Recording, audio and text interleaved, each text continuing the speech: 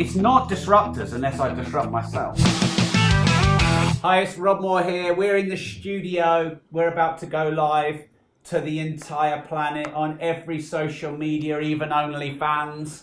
And we're going to talk about brands, the death of brands, how lockdown has affected brands.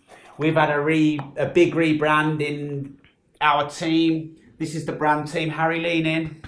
This is Harry, head of producing YouTube and our podcast, The Disruptive Entrepreneur. This is Kieran, head of our brands. This is Tom, head of innovation. We're all involved in the Disruptive Entrepreneur brands. We've killed that brand. We've rebranded it. We're about to go live on Facebook and LinkedIn and our Facebook group. And we're just going to talk about 6 years of building a brand, what's been going on, why we changed it, a bit of behind the scenes stuff. Just thought you'd like to tune in. And we thought we'd go live because we made a massive decision to kill the Disruptive Entrepreneur brand. We shut it down. Why did we choose the anniversary to kill the brand? Surely you celebrate a brand on an anniversary, but 6 years into the Disruptive Entrepreneur podcast, the Disruptive Entrepreneur brand, the Disruptive Entrepreneur community, what, about nearly 800 episodes? Yeah, just under 800 now. Just under 800 episodes. Would you say about 200 guests? Something like that? Easily. 200 guests. And we killed the fucker! So what we're going to do is we're going to talk about why we killed the brand, what we replaced the brand with, why we've changed the brand so that you can know about it. We're going to do a Q&A if you want to ask us any questions about the death of brands, how lockdown has affected brands, and our vision behind the brand. And we're going to do a bit of a 6-year journey. I can see you got some of your favourites there, Kieran. I've got some of my favourites. So we're going to talk about some highs and lows and ebbs and flows of the brand. Some mistakes we made, some wins we did. Do you remember when we had Theo Paphitis? No comment. So yeah, Harry fucked that one up. We were talking about that the other day, yeah. So let's go. So welcome everyone. Let us know if you've got any questions in the comments. So it's been 6 years. Just over 6 years, a very long time since it was me and you before we even had a studio. And I used to sit in on every recording with the C1 microphones. Yeah, you made a little studio at home, didn't you? And I couldn't even work out how to press the record button. Used to sit in a little, it's now Ariana's bedroom, on my own. No live streams, no guests. That was it back then. Yeah. Now we've got all of this, come a long, long way. Yeah. We're on our version 2 of this studio, version 1 of your studio at home. Yeah, you can't see here, but we've got like a fully professional studio that we built. We built it just before the lockdown, didn't we?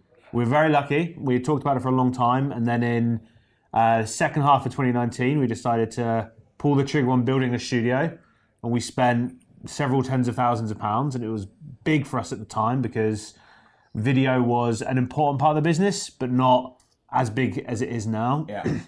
And it really, really paid off because when then lockdowns happened and we had to be agile with what we're doing, we had a place set up and we had talent in place to run live streams, and we were able to take the whole business, all of the stuff for your brand plus all of our other brands, online overnight. And it was, we lucked out. We were very fortunate, but we made it work. It was intense. This studio looks like it's been used over the last It's had its 10,000 hours for sure. Yeah. Harry's done 10,000 hours in the studio alone.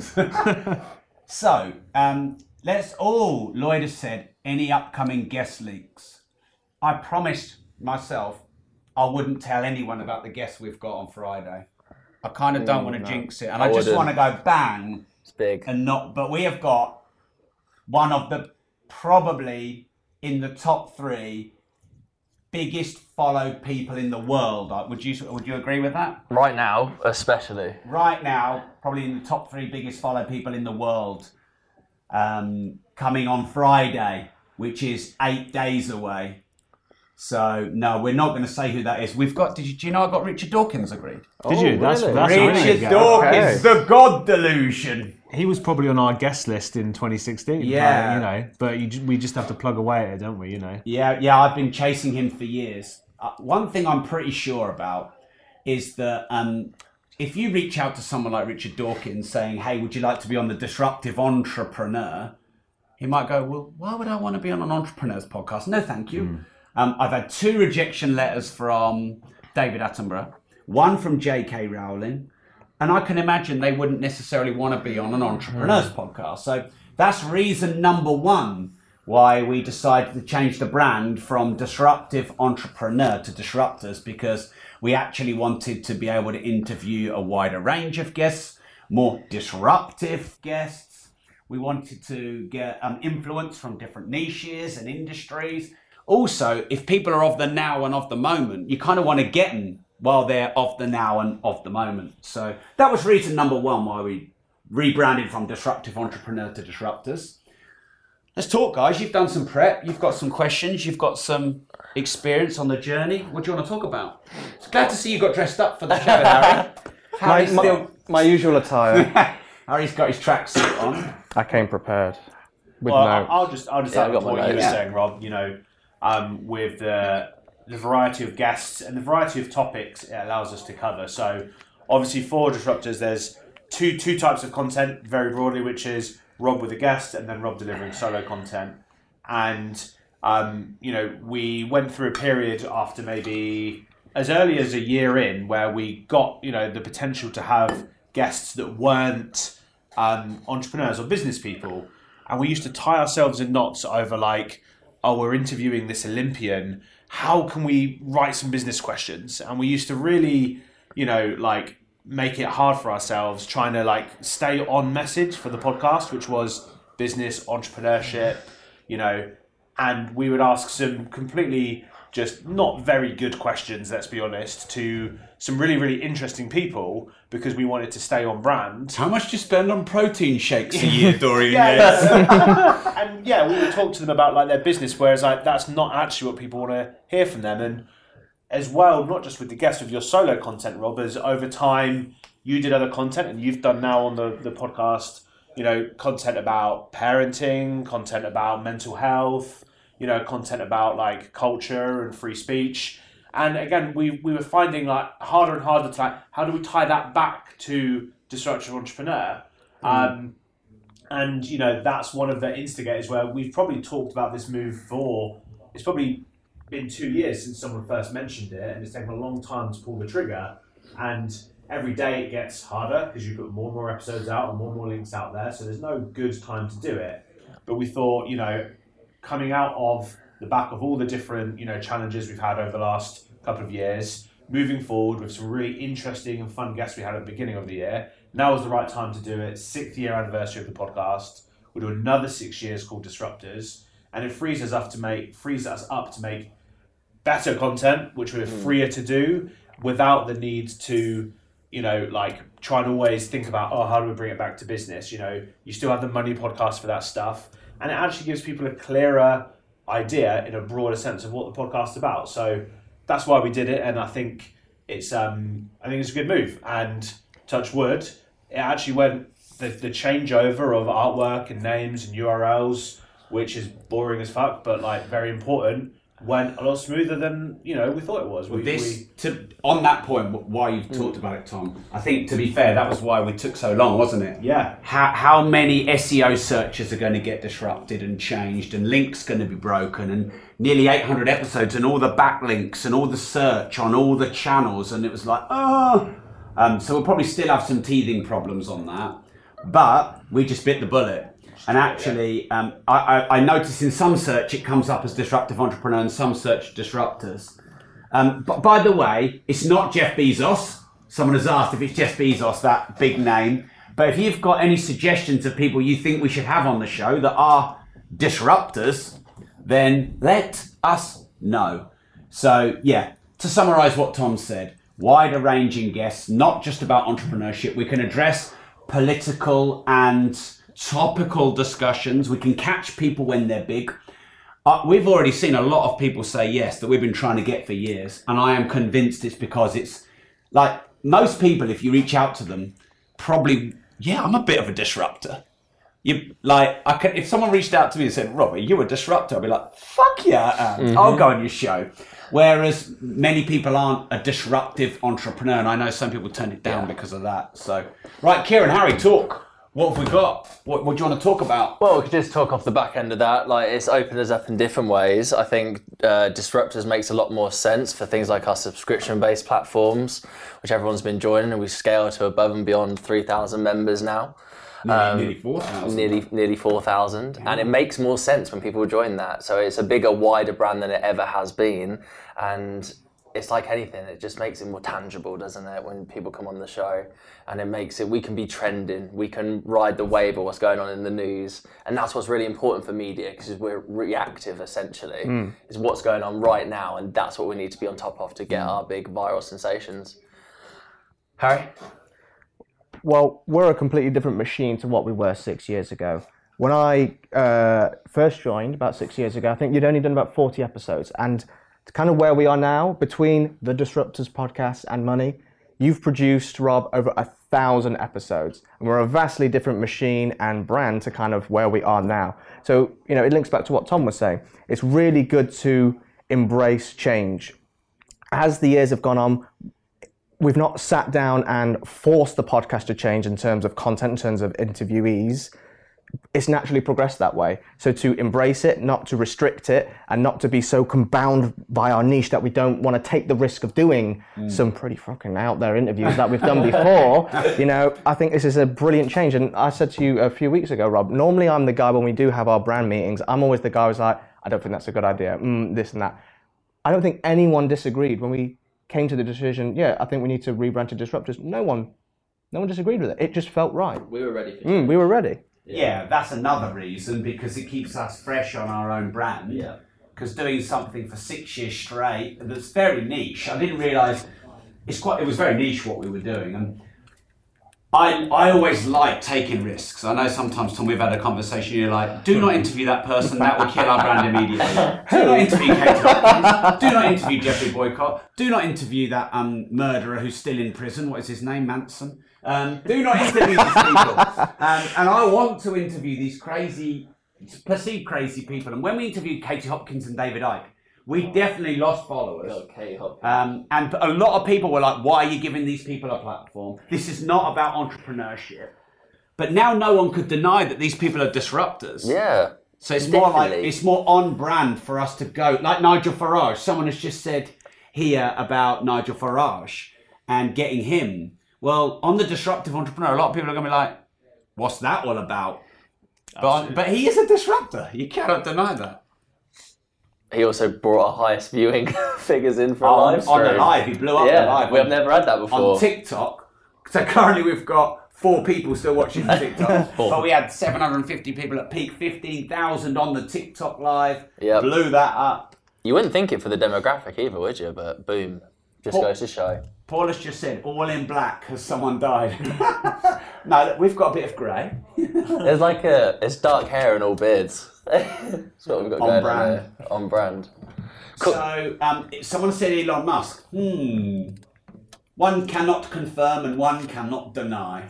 Right. Why don't we talk about highs and lows of the Highs journey? and lows. Yeah, let's go through that. Talk about your highs and lows to start with. And Let's work talk our way about around. Harry's low first. We'll work our way around the table. Harry, This is good. What's your low, Harry? I mean, luckily that we've had so many more positives that What's your low, Harry? Just go with What's the low, your low? mate. you know what the low is. Come on, Just tell say everyone. What's the low, Harry? Okay, so Theo Pathetis, for those of you who don't know, very famous entrepreneur, worth almost £1 billion. It was on Dragon's Den for many years. Look, there was a mix-up in communications and there were some unforeseen circumstances, and I accidentally turned up at the wrong building 20 miles away in central London, and I missed the interview and kind of left you to be utterly humiliated by Theo. Yeah, so basically, Harry didn't turn up with all the equipment. Kieran and I did, and luckily I had a little Zoom H1 in my laptop bag, and Kieran had his phone. I had 2 iPhones. And we basically had to do a recording with Theo Pathetis with a Zoom H1 that he had, and we had a little iPhone, and he just took the piss out of us the whole time. You guys look really professional. Well, I like your crew. Yeah. Where's your crew? Big camera crew. While Harry was 20 miles away in central London. Sent the wrong address. Everyone should go and check that interview out, though, if you are interested in seeing how it turned out. Yeah, Theo definitely enjoyed taking the mickey. Although I wouldn't say we became friends, but we stayed in touch, and he joined us in a clubhouse room. So all was not lost. So that's your low point, Harry. Do you have a low point, Tom? Do you have a low point? I got Kieran? sexually harassed by Katie Hopkins. No, I said low point. That was a point in my career that I never thought was going to happen.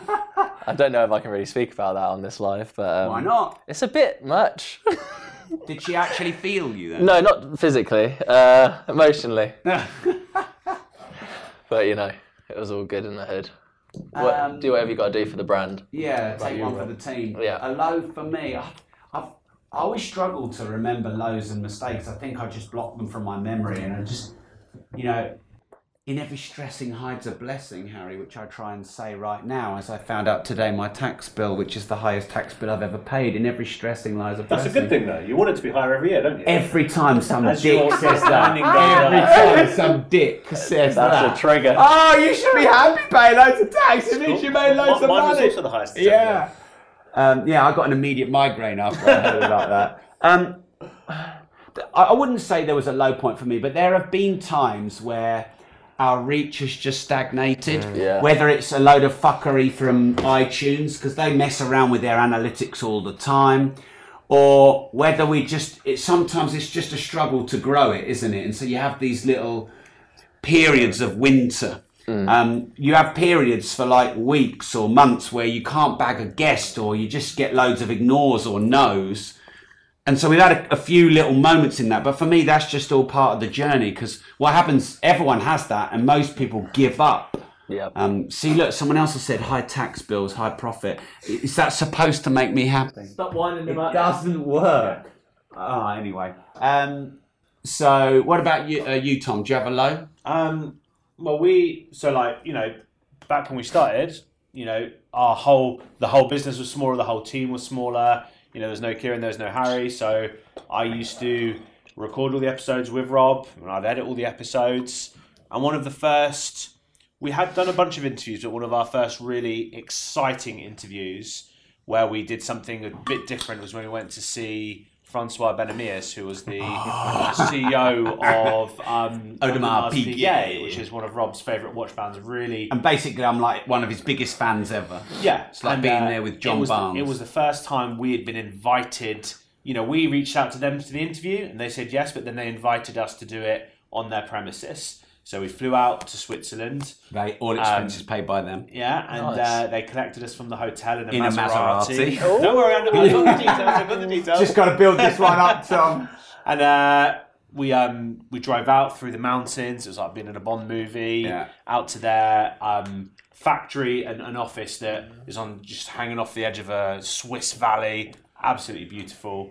And we met Francois. Incredibly charming, like really, really lovely guy. One of those people that you're like, you've got no right to be this rich, this talented, and this charming. Surely, like one of those has got to give. You've got to be like rich but a dick. But, like, he was all of them, and he was like an ex-golfer and had worked in the fashion industry. Just one of those guys. You're like, yeah, You're good at everything. He's good at everything. And we went into his office. And we had taken all the kit for a video interview. And, I was lugging all this kit. And we go into his office, which is a big corner office. And he's a big memorabilia fan. So he had all of this stuff. You wouldn't believe, he's friends with Arnold Schwarzenegger. He had one of the 4 Conan swords in his room. He had a life-size Terminator. He had all this NBA and Star Wars memorabilia from the original films. Must have been hundreds of thousands of pounds worth of stuff in that room. And I go to set up the tripods, and he's like, no filming. And we're like, okay, no filming, it's fine, we can just do audio. So I start unpacking all my audio gear, and I went to turn on our audio recorder, and it flashes a warning at me. I was like, okay, I'll just try to turn it on again. Still the warning. And I was like, oh, fuck, what's happened here? And, a boring technical problem, but basically the cards I bought for storage, they worked for the cameras, but not for the audio recorder. So in a janky on-the-fly solution, I end up having to plant a camera in front of Rob, in front of Francois, with the lens camera shut, but the audio recording as the only way I could get their recording. And he took the piss out of me for that. And he took the piss out of us for it, yeah. But hey, we did it. We recorded the interview. You know, we solved a problem on the fly. We made it happen, and it was a really good interview. And he was a really lovely guy, and tried to get you to buy a watch there on the spot. Yeah, of course. You managed to resist. At least for the I day bought we were so there. many APs back then. Do you remember when we tried to come back from a foreign country and they Switzerland quarantined again. all of our gear? Yeah, that was Switzerland again. Same one. So we flew out. That was me and you this time, maybe a year after the incident with Francois there, and we went to interview Martin Fry from Wolvert. And again, brilliant interview. Got out there. We brought this time. Even though it was a year later, our production level was at another game. We had invested more in video equipment, everything. We're not at the level we were now, but we were at another level. So we fly out to Switzerland, business class, get to Switzerland, £25 for a ham and cheese sandwich, all that type of stuff. Did the interview, absolutely brilliant. We were in Zurich that time, I remember. Absolutely brilliant. So we thought we'd fly back. And by the time we got back to Heathrow, I don't know, maybe it's like 11 o'clock at night. We just want to go home. And we're waiting, and we're waiting, and we're waiting for our stuff. And our equipment just never turns up. And then when we finally did get it, I picked it up and I was like, this is really, really light. And I opened it up and everything was gone. And there was a letter in German, luckily it was translated into English as well. The Swiss government confiscated all our podcast equipment, thousands and thousands of pounds, because safety reasons, batteries, we were logging so many batteries and things, all this equipment, they confiscated it all. Luckily I managed to take the SD card separately, so we had the recordings, but yes, we lost many thousands of pounds of equipment to the Swiss government, but we did get it back. What about when we got shadow banned on YouTube because of David Icke? Would that be a low? Oh, mate. Which time? Which time? The first time, the second time, or the eighth time? Oh, man. Yeah, so we interviewed David Icke twice, and in some ways he's been great for our brand, hasn't he? In terms of growing the following, creating the discussion. I think over time people have realised some of the stuff he said has turned out to be true that a lot of people thought was a conspiracy, but of course he's still pretty extreme. And yeah, we published, was it December? November, and the channel was going wild, the growth was growing 10,000 a day, and then bang. Mate, Yeah. don't. I'll cry. Don't. Bang, our YouTube's not been the same since, has it? No, hopefully we're coming to the end of our 90-day community strike. Hopefully out, because Harry was like, this is only a 30-day slap, this is one on the wrist. But it's actually a 90-day one, so it's one on both butt cheeks, isn't it? It's bad. I mean, for many years, the internet and social media in general was just the Wild West. Yeah. And I remember, I think the adpocalypse, as they called it, I think it was like 2018, 19. It basically got to the point where advertisers on Facebook, particularly on YouTube, their adverts were being put on David Icke conspiracy videos and a lot more controversial stuff than that. But the point is, Coca-Cola don't want their brand associated with very controversial stuff. They just want kid-friendly content and all this. Just want to kill the country with sugar. Exactly.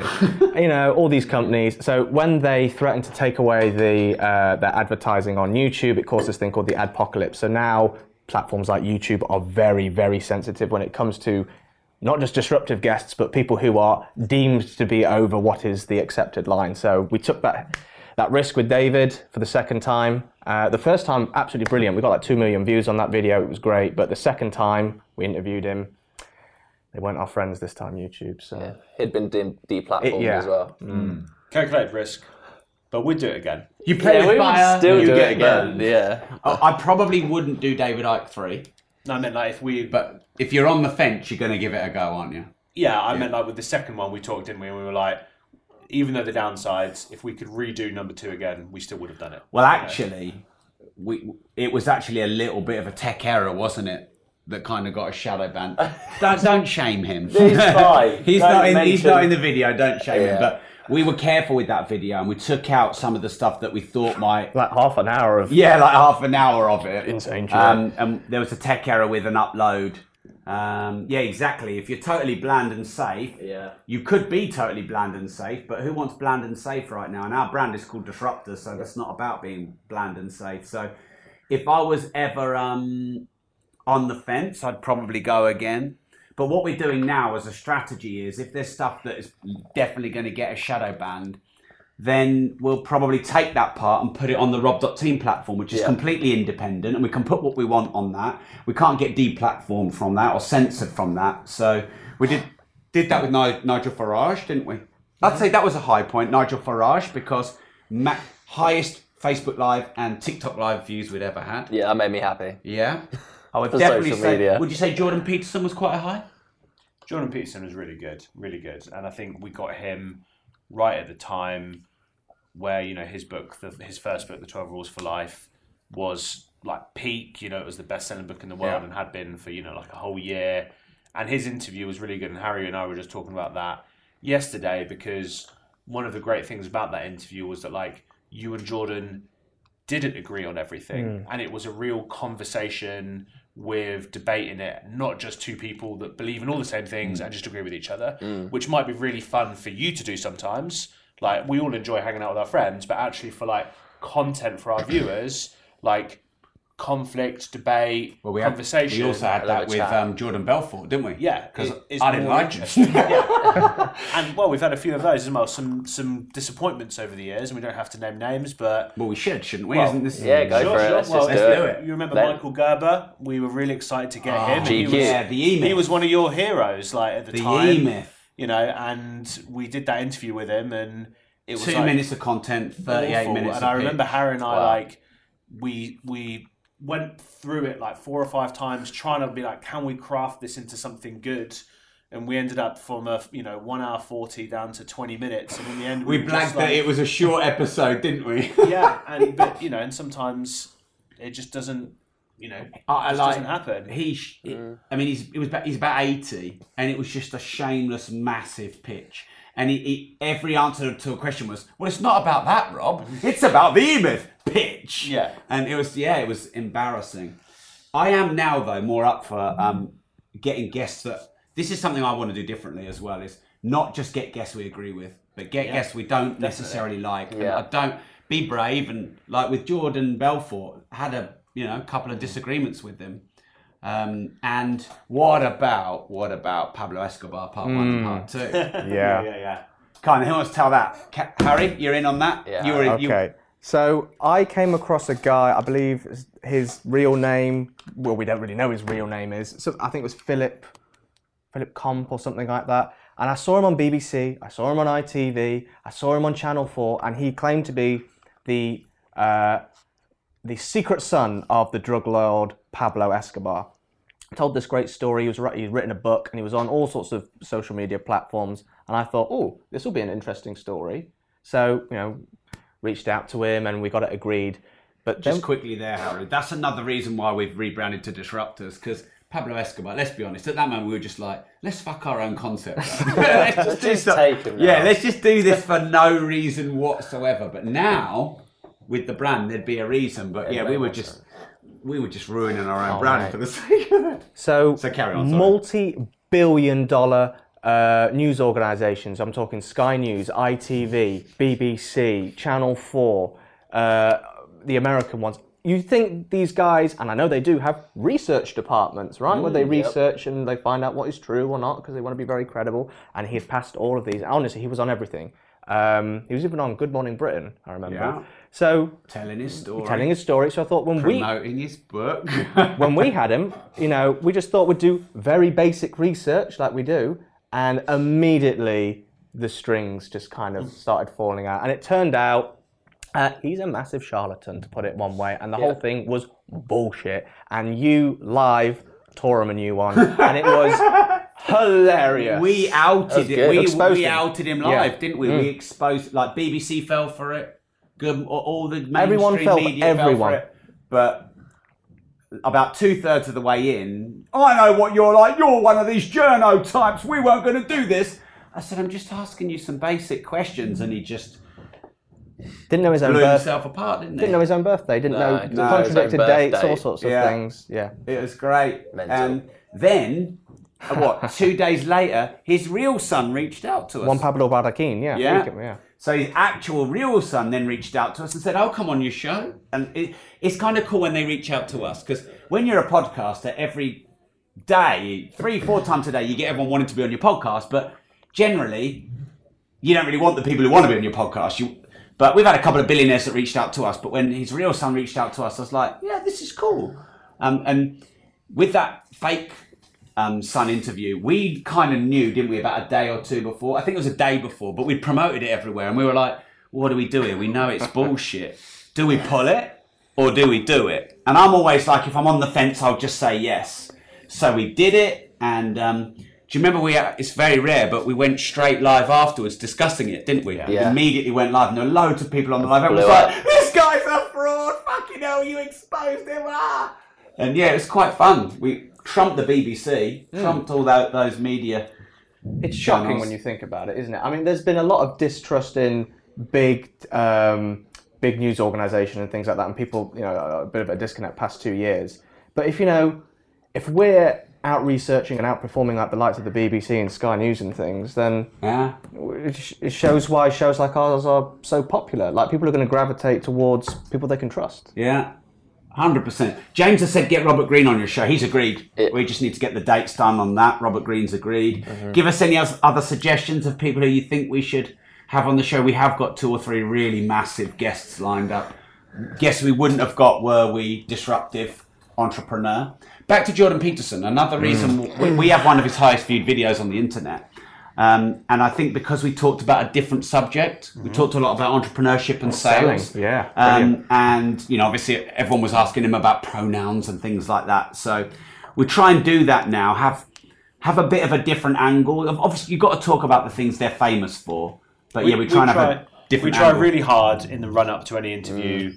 We do a bit of research, but then we spend a lot of time on the questions. There's not enough on that. We've always been really conscious to try and not just ask the same questions, because you see someone go out on, and they'll do the media round, they'll go on, all the BBC Sounds podcasts that are, they're all part of a big company. They'll go on the morning shows, and they get asked the same 5 questions again and again and again. And we've always tried really hard, and this is something we've done from very early, to ask really different questions and try and get different things and get different kinds of answers from people. And even as far back as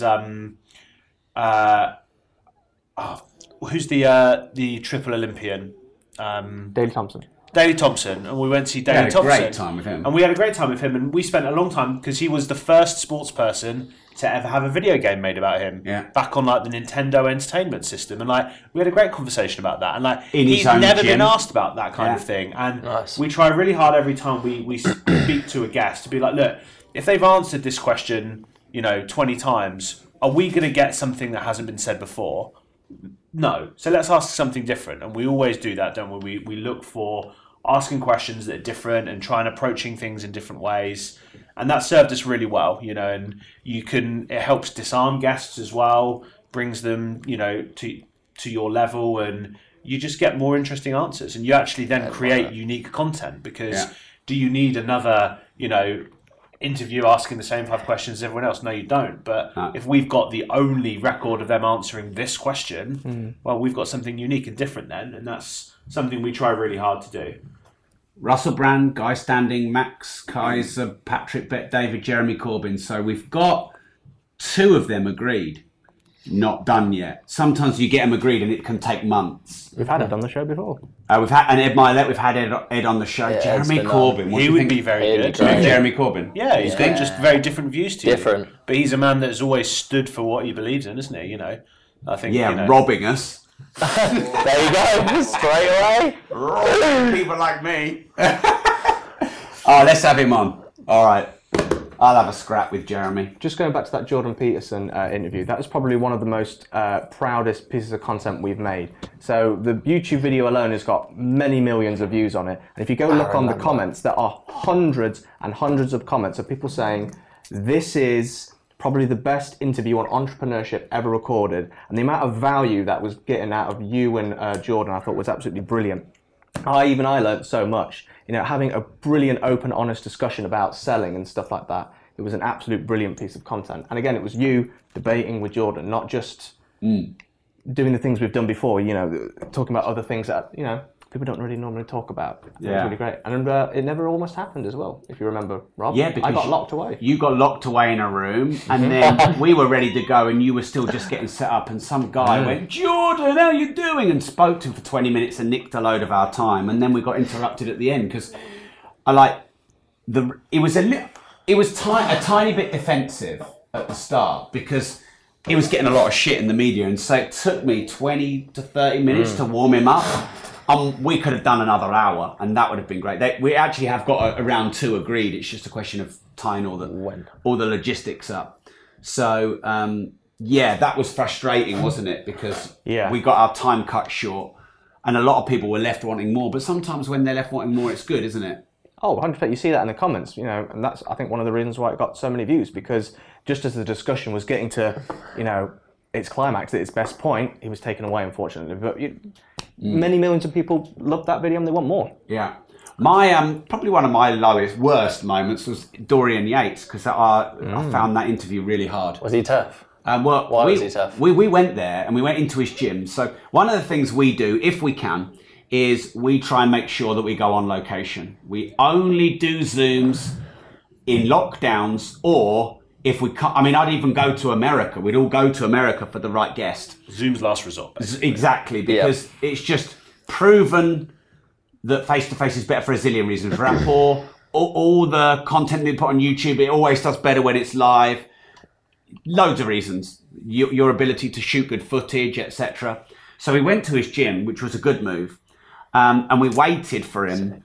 And when he came out, he was his nickname is The Shadow, I think. Yeah, it's The Shadow. And he was just like really ominous and I don't know, just, of such a powerful person that they can be a bit oppressing. And it was like, there was no smile, there was no warmth. He's not a warm character, is he? And so I was a bit like that. He must have been in my first 10 guests, so I was a bit like, You weren't with us at that point, were you? I wasn't here.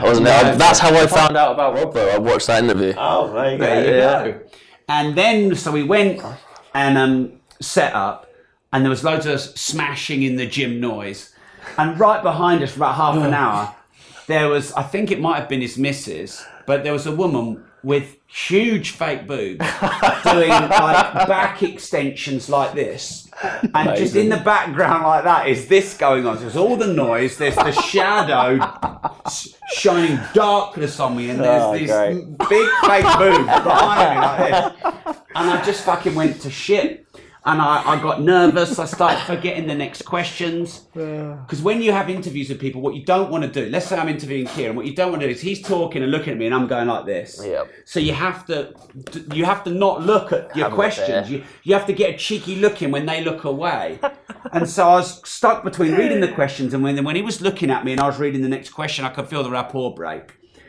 And so then I had a question in my mind, so I'd interrupt him to remember the question, and then he would talk over my interruption.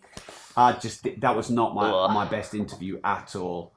But we left it on the internet because it doesn't really matter. It's got good views. It's got loads of good views, and quite a lot of people are like, "You are shit, Rob." Yeah. And they were right, but at least I did it. But It's when you started, though. Things that have changed, your interview technique has changed as well and got a lot better. Yeah. And I think, 6 years practicing anything will make you good, but you've put a lot of effort into improving it, and you already had huge track record of like public speaking and all of that kind of stuff. But interviewing is a different game, and we definitely found, in the early days, one of the biggest things I think we'd all agree, and Harry and I have talked about this, is the power of a pause and letting a moment hang. Humans don't want. We find silence uncomfortable, which is why people talk fast, they talk over each other. We want to fill every little gap with noise. And, you find yourself, you ask someone a question and they give you the stock answer, and then you feel the pressure to just, move on to the next question.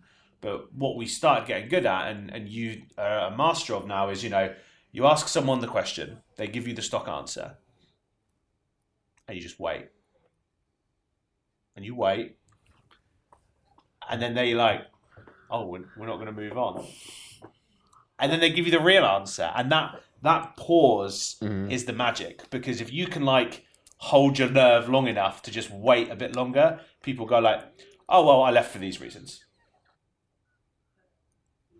the thing is though, and then Yeah. they give you the really good shit, and that's like something that over time, you know, you've got a lot better at. And I think, you know, there's people now that maybe if you had gone back and you interviewed Dorian again, you'd have a different approach and a different appetite to it, because you've just learned so much as well. And I think, it's made a huge difference, and we get way more out of our guests now than we used to. Well, a couple of points on that, because I naively thought, because I've done loads of public speaking, podcasting would be quite natural to me. It's the opposite. Learning to be a public speaker is actually the opposite thing you want to do to being an interviewer, because the best interviewers talk less, not more. So that was a struggle I had. But the fact that I was naive was good, because it didn't make me overthink doing it. Yeah. And I'd rather learn on the go than try and get perfect beforehand. So whilst I know that's one of my worst interviews in terms of my skills as an interviewer, it doesn't mean it was our worst show. No. Because people quite like it sometimes when I mess up, or they've got something to criticise with me. So I don't have any problems with that.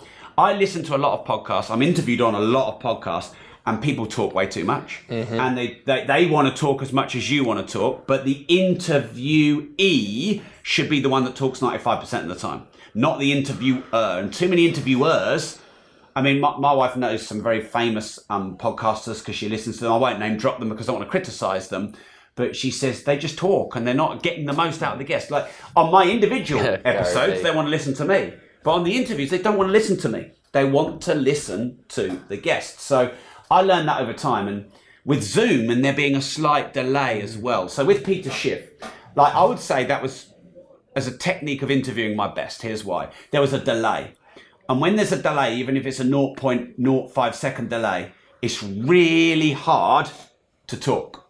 So the only way to do it is to ask a question concisely and then shut up and let them talk for as long as they want. And then when they're finished, wait and check that they're finished and then ask another question. So you can't get dialogue really. Now, Peter Schiff had just tweeted not long before my interview apologising for there being a lot of interruptions with Joe Rogan. So basically he had issues on Joe Rogan of interrupting. Yeah, I interviewed him and there was no interruptions. If you listen to Joe Rogan with Elon Musk. That's great. Okay. It's great, but he interrupts him a lot. So there was this really cool little clip that went out when Lex Fridman interviewed Elon Musk. So I know Lex Fridman. We've become, sort of got to know each other through Clubhouse. And there's a question that Lex asks, and there's a 20-second pause of Elon answering it. And he asks it, and then the counter goes. And Elon's thinking for 20 seconds, and then he answers. And that's Elon. But what happened on Joe Rogan is Joe would ask, there'd be 3 or 4 seconds, and then Joe would interject or ask another question. And Joe's obviously a master of the game. I'm not criticising, because anyone probably would have done that. But having the nerve to just sit there. So there's a question we asked Peter Schiff, and he gives a brilliant. I said to him, he's massively against Bitcoin. He hates it. He thinks it's all going to zero. And I said to him, what's the best advice you've ever received? And there was like a 10-second pause, and then he went, buy Bitcoin. And that's going to make a great TikTok and a great meme. Yeah. But 2 years ago, I'd have, don't worry, we'll move on to the next question. So, yeah, I think that's probably how I've improved, I would say, is not being scared of the pause. It is a bit unnerving. You're sitting there, it's like, fucking hell, this is really awkward. But you just have to breathe it in and let it go. Humans don't like it. It's awkward. We want to end awkwardness as quickly as possible. But if you can ride it, you can. That's when the gold comes out. Paula said Alfie Best is a fantastic interviewee. We've interviewed him. Alfie's become my friend. He's great. Gordon Brown and Tony Blair. I'm game. What do you think? Yeah, Tony Blair. Tony Blair right now. Yeah, that would be Tony very big. Blair. Spicy. Yeah. Yeah. What's your favourite interview, Rob, of all time? Floyd Mayweather. Actually, Floyd Mayweather 2, that was like being in a boxing match with 17 people. That looked tough. Me. Yeah. That was like, I won't even be rude, but that was, I personally actually feel quite proud of myself because I had about 17 questions for Floyd for round 2. That's a lot of questions. If you have 17 questions for David Icke, you're winning the world record for the longest interview ever. Do you remember David Icke round 1? He started the conversation. We were 45 minutes in. We hadn't even asked one question. Wow. So you planned 10, 12, 15 questions. I got 17 for Floyd. I ended asking him 29 questions. So I managed to pull out of thin air 12 questions, and it lasted 26 minutes. So the average answer was about 50 seconds. He clearly didn't want to be there. He was more defensive than anyone I've ever interviewed. And I basically squeezed the lemon as much as I could. So, and he was 3 hours late. Oof. And I was really nervous because he was so late. It was about, I think it was 1 to 2 days before Logan Paul fight, wasn't it? Yeah, and it was almost midnight our time when we did it. Yeah, it was, and which is not a good time for me at all. And also, we wanted to get him before the fight, but on reflection, we didn't get the best of him. But who else has got Floyd Mayweather twice? We got Floyd Mayweather twice. And we'll get him round 3, and this time we'll go to Vegas. Because it'll be so much better. Yes. Because we've got Dan Bilzerian agreed as well. Great podcast. So if we get Dan and Floyd on a little tour, it's going to be a good little tour, that is. I'd love to meet Dan. Yeah. So I would say, I'd have to say Floyd Mayweather, favourite. Not because it was the most enjoyable. Like, I love John Barnes. I'm a massive fan. I interviewed him. That was cool. Maisie Williams, biggest actress in Game of Thrones. She's cool. All the billionaires, they're cool. But I like the people who test my skills. So I'm going to have to say Floyd. Who's your favourite? It's that one, isn't it? Yeah, you know, straight off, David Goggins, 100%. Why David Goggins? 100%. It was just an intense podcast. I've never listened so intently in my life. He's so fucking intense. Yeah, I had a coughing fit midway through as well. I had to leave the room, and I thought he looked at me like he's going to murder me. But we didn't interrupt the audio when much. When we started, just before we went on, I said to him, just as a bit of rapport, so do you like doing these interviews? He went, nope. Straight up. Like this shit? Nope.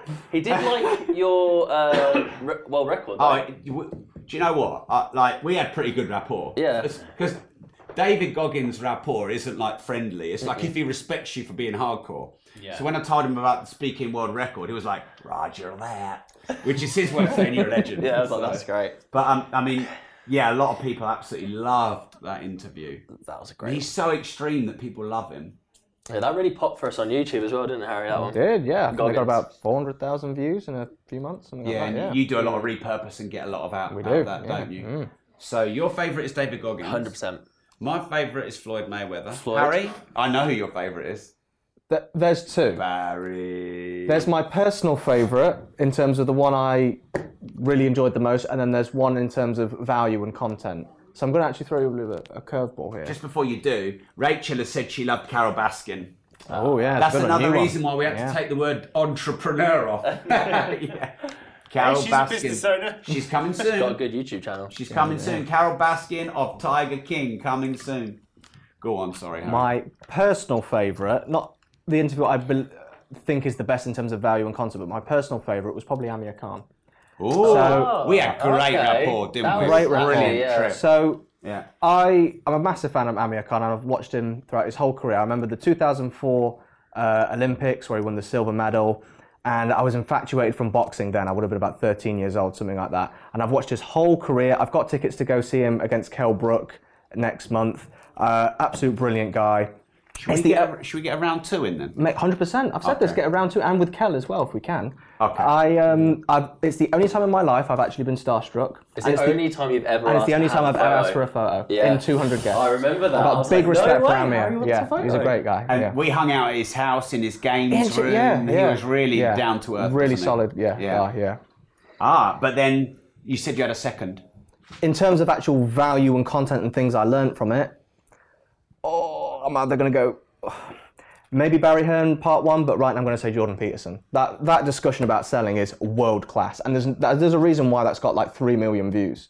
I mean, honestly, I think that interview has changed people's lives. Particularly for someone like you who was a fucking broke artist to where you are now.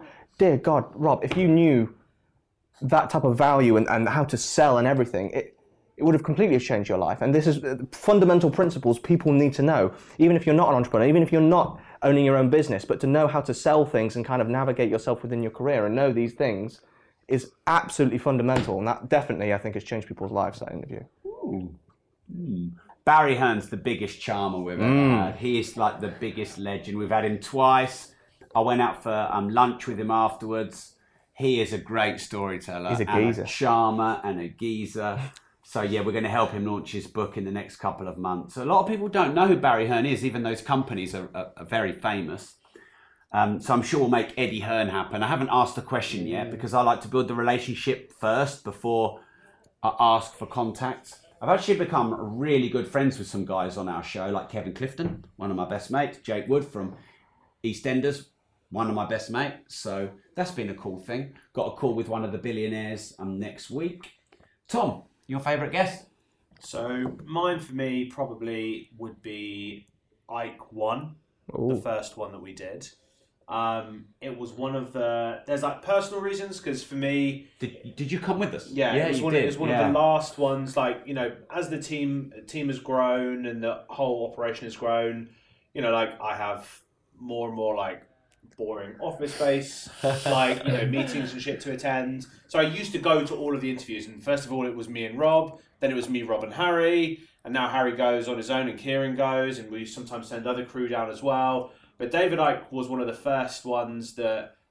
last ones where I went and with Harry, and we actually did like the kit and everything together because, you know, I don't do any of that stuff now. So it was like, it's an exciting thing for me that it was one of the last times you did that. And it was a real mission as well because he's on like the Isle of Wight. So we were down there for 4 hours in the car, then we were on the ferry. It felt like, you know, like we were really stealing ourselves. And David Icke 1 was quite early, and he really was one of the first, like, this is not going to be an entrepreneurship interview. There was no way it was ever going to be an entrepreneurship interview. You know, we had a couple of questions locked about, you know, like, how many books have you sold? Because he sold millions and millions of books, but, like, it was never going to be about money and entrepreneurship. And, like, you know, like, I you know, read some of his stuff, and we were all really excited and a bit nervous as well when we went down there. We went into his flat, and, you know, we decided, like, you know, he was like, oh, you can set up in the living room. And they were like, no, let's shoot in your office. And it's, you know, this mad office, all these books, all these papers everywhere. And it's like, do you know what? Like, it might have looked nicer in his plush living room, but it was far more him to do it in the office with all of his stuff.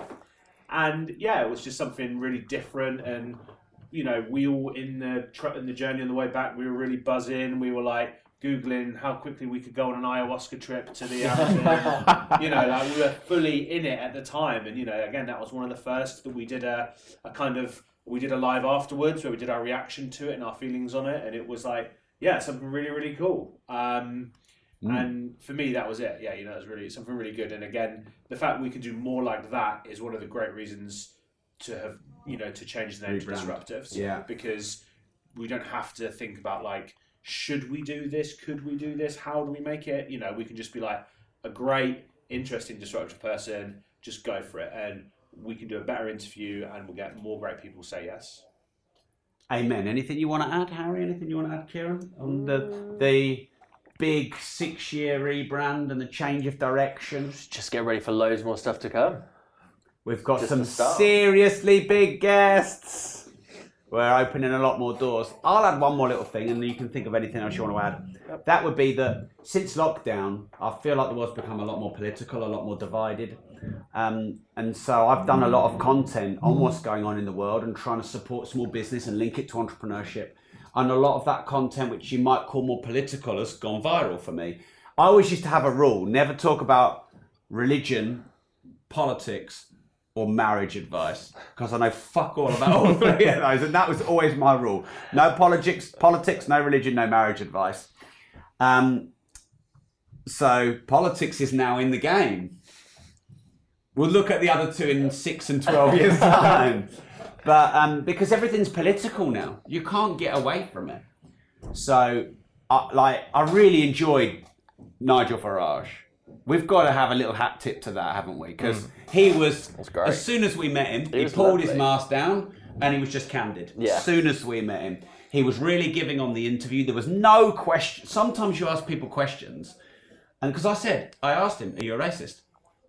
And he just answered it, you know. Whereas other people got all defensive about that. So, because obviously people think he is, and so I asked him that, and yeah, that was great, busting those lives. We also like to have a little bit of a thing where we go to Burger and Lobster and have a mojito afterwards. So we went to Rocha had a couple of mojitos, and the conversation started to flow. So yeah, that was good. We should do more debrief lives. We should have done maybe a debrief live after Nigel, shouldn't we? We should have done in the room, yeah. We're also going to try and improve the production on the lives. So, for example, we've now got some kit where we can plug in. So, we haven't got like this here, but right here we've got TikTok and Instagram lives. You can't see on the Facebook lives, but we've got some gear now, so we can plug in the PodTrack 4 on them all, so the audio can be better, so that the live experience is also good, because the Instagram and TikTokers are a bit on the side there. This is a big change. We haven't even talked about this, Harry. How we repurpose for TikTok and Shorts. That's true. Yeah. Last 18 months, we've grown two of our biggest channels from zero. Clubhouse and TikTok. Just from scratch to where we are now. Incredible. Past 100k on YouTube as well. Podcasts. Yeah, we're about 120k on both of them, just about, aren't we? Yeah. Yeah. Podcasters in the millions every quarter easily. From when we started, and you had your Facebook page, and we had the property community, and that was it. Yeah. And now, we've got all of these the channels. Now we're everywhere. It's a lot bigger, it's a lot more complicated, it's a lot more expensive. Top 85 in the world on Clubhouse. Yeah. Smash that out. Yeah, so we used to just do really long conversations. Now what we do is we put in a quick fire, and we actually design them for TikTok and Shorts, don't we? Shorts. So, that's how the world has changed. So actually, that's how the disruptive entrepreneur has changed. As well as rebrand, it used to be a podcast. Now it's a show, a multimedia show. Yes. Yeah, exactly, yeah. It's a brand of content that you can get in TikTok form, you can get in YouTube form, you can get in long form podcasts, and we try and make it, and we've got, Harry and Kieran, we've got other guys, that specialize in TikTok, but every one of them, there's a little uniqueness to each platform that makes it uniquely, what we do. And yeah, it's, it's good. It's really exciting. So basically we're on multi-channel. And what we often do is we'll tease a little bit of live. So we went about 1/3 live with Nigel Farage. Yep. We'll sometimes only publish uniquely on 1 or 2 channels and do like a sort of a big build up and an exclusive, because in your world, you just like them to be all exclusive YouTube, wouldn't you? Of course I would. I'm selfish, aren't I? Yeah, but we have to sort of course, leverage all the other channels as well. So does anyone have any questions? Do you want to have a look? Would you recommend getting content in public speaking before podcasting? No. No, I would recommend studying in people who interview. I mean, if you're totally scared of even speaking to your mum or your wife or your husband, then maybe some general go to Toastmasters or something like that. But no, when it comes to interviewing, I'd learn how to interview more than I'd learn how to public speak, because I think it can be a hindrance learning how to. Yeah, and interviewing is a real talent. Yeah. We talked about Joe Rogan. Joe Rogan's not a good interviewer. He's a conversationalist. Yeah. And he gets great guests because he knows famous people. He's not good at interviewing people. He talks over people all the time. He interrupts them. He contradicts them. He is not a good interviewer. And anyone that looks at the way Joe Rogan does things as a way of I could do something like that. He's having long form conversations and he knows loads of famous people. That's it. You're not going to be able to be Joe Rogan. If you can be good at interview though, that's a great skill to have. And you've put a lot of your personal time into improving that skill, and you can get so much more out of normal, what might be an okay interview if you know how to ask the right questions, push people in the right ways, and get the right things out of them. And we've seen that, sometimes, like say, the last 20 minutes can be the best 20 minutes because you've done the dance, you've got to know them, you've got the rapport, and you know where you can push them a little bit. Warmed up.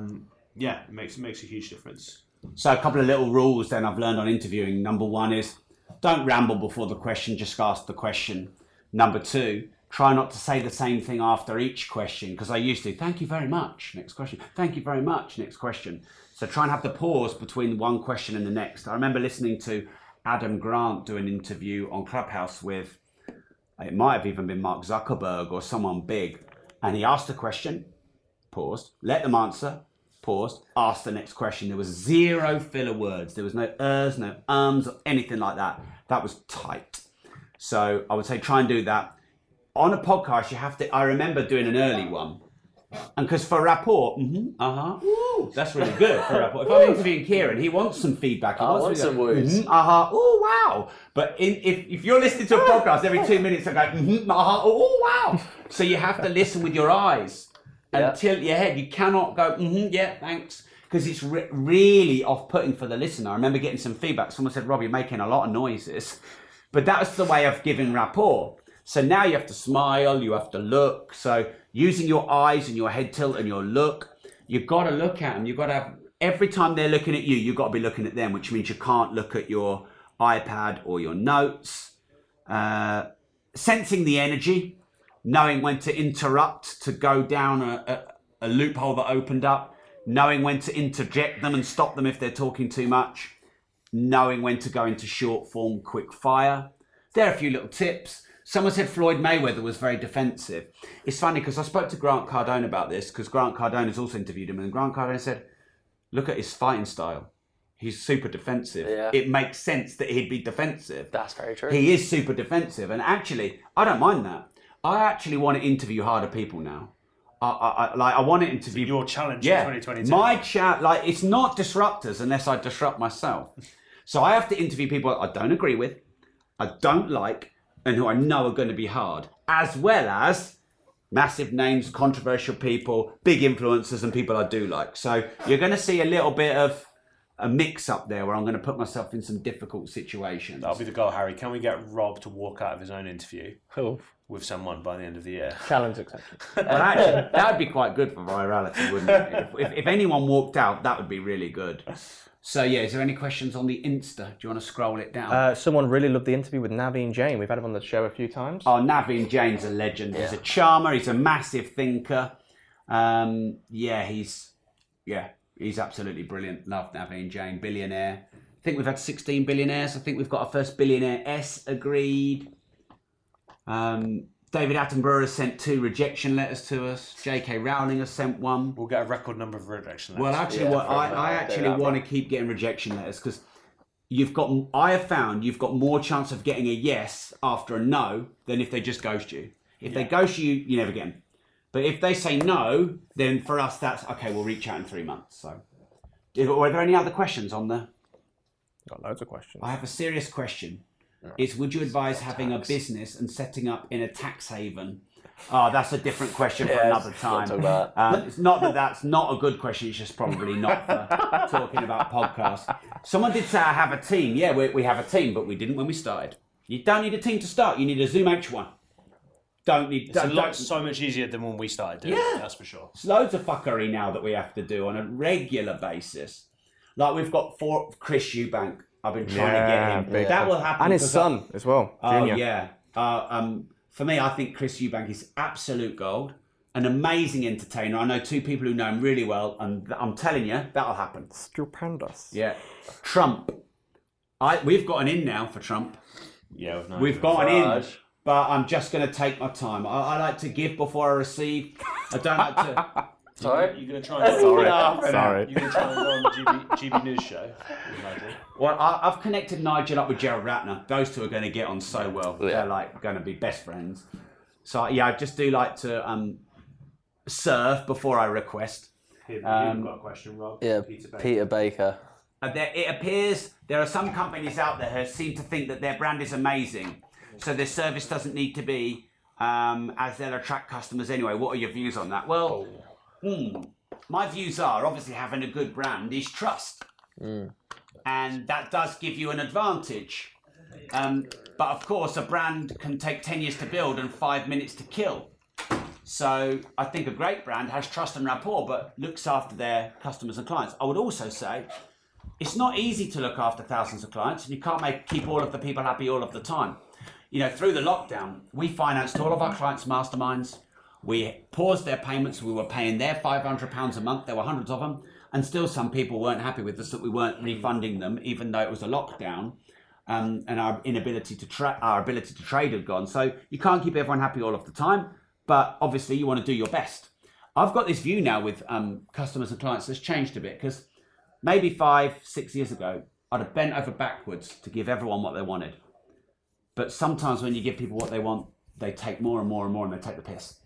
So I will go lengths to serve people, but if they start taking the piss, I'm not having it, and I push them away, and I'll refund them the money, and I kick them out of my communities, and I'm not having it, because some people think that just because they're a customer, they can behave like a dick, and I don't think anyone has the right to behave like a dick just because they've given you money. So I've got a balanced view on that now. I used to be like, just look after everyone and bend over backwards. No reason to refund them. You do anyway because you're kind. And what do? They go and fucking tell everyone. And then everyone wants one. But then you've got to be kind and generous and caring, but also don't get bullied and don't get the piss taken out of you. So I had some guy moaning and complaining about the £3.49. So in the end, I just said, there's no need to be rude. Just because, you haven't got what you wanted. It's £3.49. You're being rude. Don't be rude. Do you want all your money back, and I'll eject you from all the communities. Because I think, no, fuck off.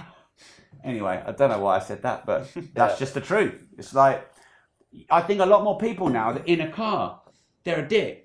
On social media, they're a dick. Like until you meet them in real life. Yeah, if someone got out of that car and was squared up with you, they wouldn't be as big a dick as when they're in the car. If someone was in a room with you face to face, they wouldn't be as dick as they are on social media. Yep. So that's a good analogy. Actually, try not to be a dick. Rob waffling. Thanks, Paul.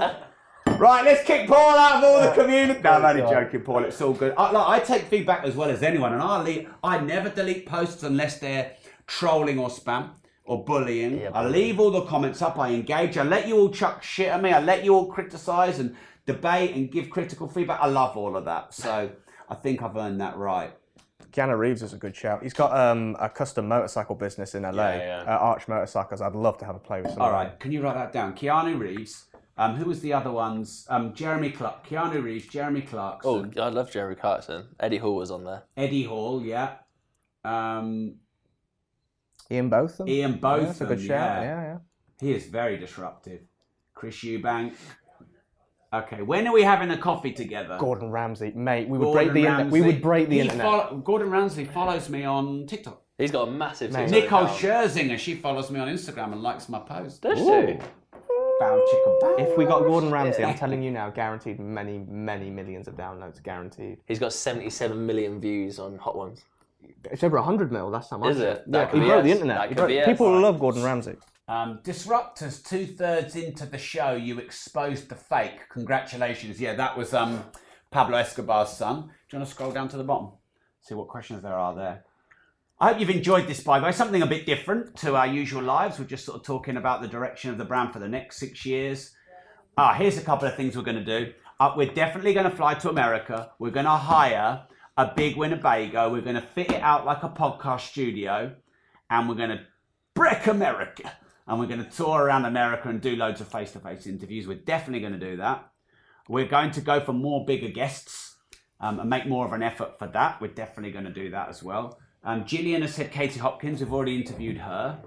Thank you, Chelsea. Said she thinks we're doing an amazing job. We're doing our best. Any other questions you've got for us? I heard that the G20 are working on closing loopholes on another tax one. I'm scarred. I've just found out my tax bill today. Don't talk to me about tax. I got a migraine straight after that. You were going to say something, Harry? Would you interview Katie Hopkins again? Would I interview Katie Hopkins again? I think we've had all the good we're going to have from interviewing Katie Hopkins. Yeah. I would never say never, but not right now. No, it's funny because I gave her the advice to start a podcast because she should have a podcast, and she didn't take it, and then she got deplatformed off every channel. So, The Rock. One day. Obama. Man, people, how connected I am? I hope so. Yeah, Rob hanging out with presidents. I mean, I'd love to interview Obama. Definitely. I mean, he's got a podcast. He's got one with Bruce Springsteen, hasn't he? Spotify's good. Lord Sugar. So Lord Sugar, I know Lord Sugar. I've interviewed him before. I think maybe that ship has sailed for us. More David Camp. What about more politicians? We've only interviewed maybe one or two politicians. Prince Andrew. I'd interview Prince Andrew. Yeah, that's going to be no comment. Going to be a difficult one to follow. Does that mean you don't agree? No, I think that's fine. That would go wild, but he's definitely not going on podcast right now, is he? No. I think he is like been like locked away somewhere by his like lawyers and like don't Ben, speak to anyone or say anything. Ben from Gymshark, we've interviewed him. I'm sure we'll do another one. David Cameron. I'm up for some more politicians. Don't waste your time with the MPs. Do you know what? Generally, if people don't want us to interview some people, that's a good sign that we should. Yeah. I.e., what you generally want. This is the thing that a lot of people don't get, and I didn't used to get. I used to think I've got to have a really good on-brand guest that everyone loves. Actually, the best kind of guests are the people that some people love and some people don't. They are the best kind of guests. So there you go. We've got an interesting question here. Go on then. Do you think brands are scared of cancel culture, and are you scared of cancel culture? I think brands are scared of cancel culture. I'm not scared of cancel culture, but I am scared of getting de-platformed off all of our channels. And that to me is different. So, like, I'll say what needs to be said, and I don't really have a problem with that. But I wouldn't want to be kicked off YouTube and Facebook, especially, because they're great channels for us. So it does mean we have to be a little bit more careful with our content than maybe we would normally be, which is a shame, because that means that cancel culture or deplatforming or shadow banning is actually driving not a fully honest narrative. Now, we've always been proud of ourselves that we'll give you a fully honest narrative. But there's certain things we probably couldn't say, which means we could give you a 90% honest narrative. And that upsets me, because I want to be able to give a 100% honest narrative. I also want people to be able to share their opinions, even if they're different to mine. And if David Icke thinks X and someone else thinks Y, I want both of those opinions to be able to be expressed. I think you're very right to separate out the two issues of deplatforming and cancel culture, because in my opinion, cancel culture is fake. Like no one who has been cancelled has become less famous than before. Everyone that claims they're being cancelled just becomes more famous because they then spend ages shouting about being cancelled. But can I just jump before you finish? Deplatforming, okay. Yeah, let me just, before you finish though, their sponsors kick them off. They get their honorary degrees stripped. This happened to J.K. Rowling. Yeah. So I hear you. Like, what was the example of when this happened? Oh, it was Djokovic. Like, have you seen Star Wars when Obi-Wan Kenobi goes, "Strike me down, Lord Vader, and I will become more powerful than you could ever imagine"? And I think that's what you're saying. They get cancelled, they're in the media, and actually they become more famous. And Djokovic just got made into a hero and made more famous. But when you get your account shut down and you can't publish, that's why I'm saying you're right to separate the two issues. Right. Yeah. Because where people are getting in trouble for the things they say, generally they are like whiners that end up more famous than when they fucking started. Like, if you get who? Give us an example of who. Well, like any of these people you talk about. Like, come on, drop some names. No, I don't have a specific name, but the deplatforming thing is a different thing, and that's remembering that all of the platforms that exist, like, they're to serve advertisers, not creators, not consumers. They're there to serve content advertisers want to advertise on. But that's why a podcast is so good, because there's no advertiser in the podcast other than us. We can put what we want on the podcast. And even our sponsors, they're not driving our content, are they? Exactly. No. So that's why, like, everything you see on the other platforms, take with a pinch of salt. Like, because there is, like, they're all going to have their own, narrative they want to drive, or, kind of content they want to get. But, like, podcasting is as close as you can get to decentralized content. Like, and there's nothing that's going to stop, saying pretty much what you want on a podcast. Because the worst that can happen is no one listens. Like, no one can delete your podcast for you. No one can take it away from you. And I think it's good to remember that. Pure platform. Yeah, and I think that's why, even though the podcast doesn't always have our biggest numbers, the people that listen are our best fans, because they are the really dedicated people. And, TikTok fans might come and go. Our Clubhouse people might come and go. But, that slow compounding of the podcast over 6 years is like an unstoppable beast. And, like, it's just different. And I think deplatforming, whole other issues, the power we've given to big private companies, whatever. But, like, take your content where you can get it. And I think that's why we love podcasting. We keep podcasting, and it's always going to be a really big part of what we do. And I recommend for any content creator to do it as well, Amen. By the way, if you want to start your own podcast, and you haven't, email me, rob@robmore.com, because we have a podcast agency. rob@robmore.com if you want to start your own podcast. We don't tell people about that enough, do we? We started with me and a Zoom H1 and Tom. And now we have 220 plus clients and a whole freaking studio and a whole company. So that's cool. Theo Paphitis. We should definitely do a round 2 where you get the right directions. Leonardo DiCaprio. Leo, let's go for Leo. I think we've got a chance of getting Leo. Someone said Bear Grylls. That's been agreed. We've just got to sort out that. That's been tentatively agreed. I just want to say this. Being agreed doesn't always turn into it ends up happening, or it can take a long time, which is why I'm answering now because you're asking, but that's why otherwise I don't normally share it. Bill Gates, I'd be all over Bill Gates. I think it'd be great. We'd break the internet with that. A lot of people don't like him, and I actually think a lot of it's not fair. But of course there'll be stuff I don't understand as well. Will Smith, yeah, we were in touch with his team when he was in the UK. We couldn't make that happen. Will Smith's autobiography is absolutely brilliant. That was our last comment there. Okay. I do need to. Oh, we've done an hour and 15 minutes. Holy shit! Yeah. Share the hell out of this everywhere, please. I hope you enjoy the new brand and the new concept and the discussion. I want to say a massive thanks to the team, Tom, Tom is that way. That's Tom there, head of innovation. That's Kieran, head of brand. I'm Rob, the host. And this is Harry, head of the podcast and YouTube. Thanks to Jordan, who's been doing the live stream in the background. I want to thank my mum and I want to thank Jesus Christ. Wolf just had an idea. Hit the share button. We'll see you on the other side. And remember, if you don't risk anything, you risk everything. See you later.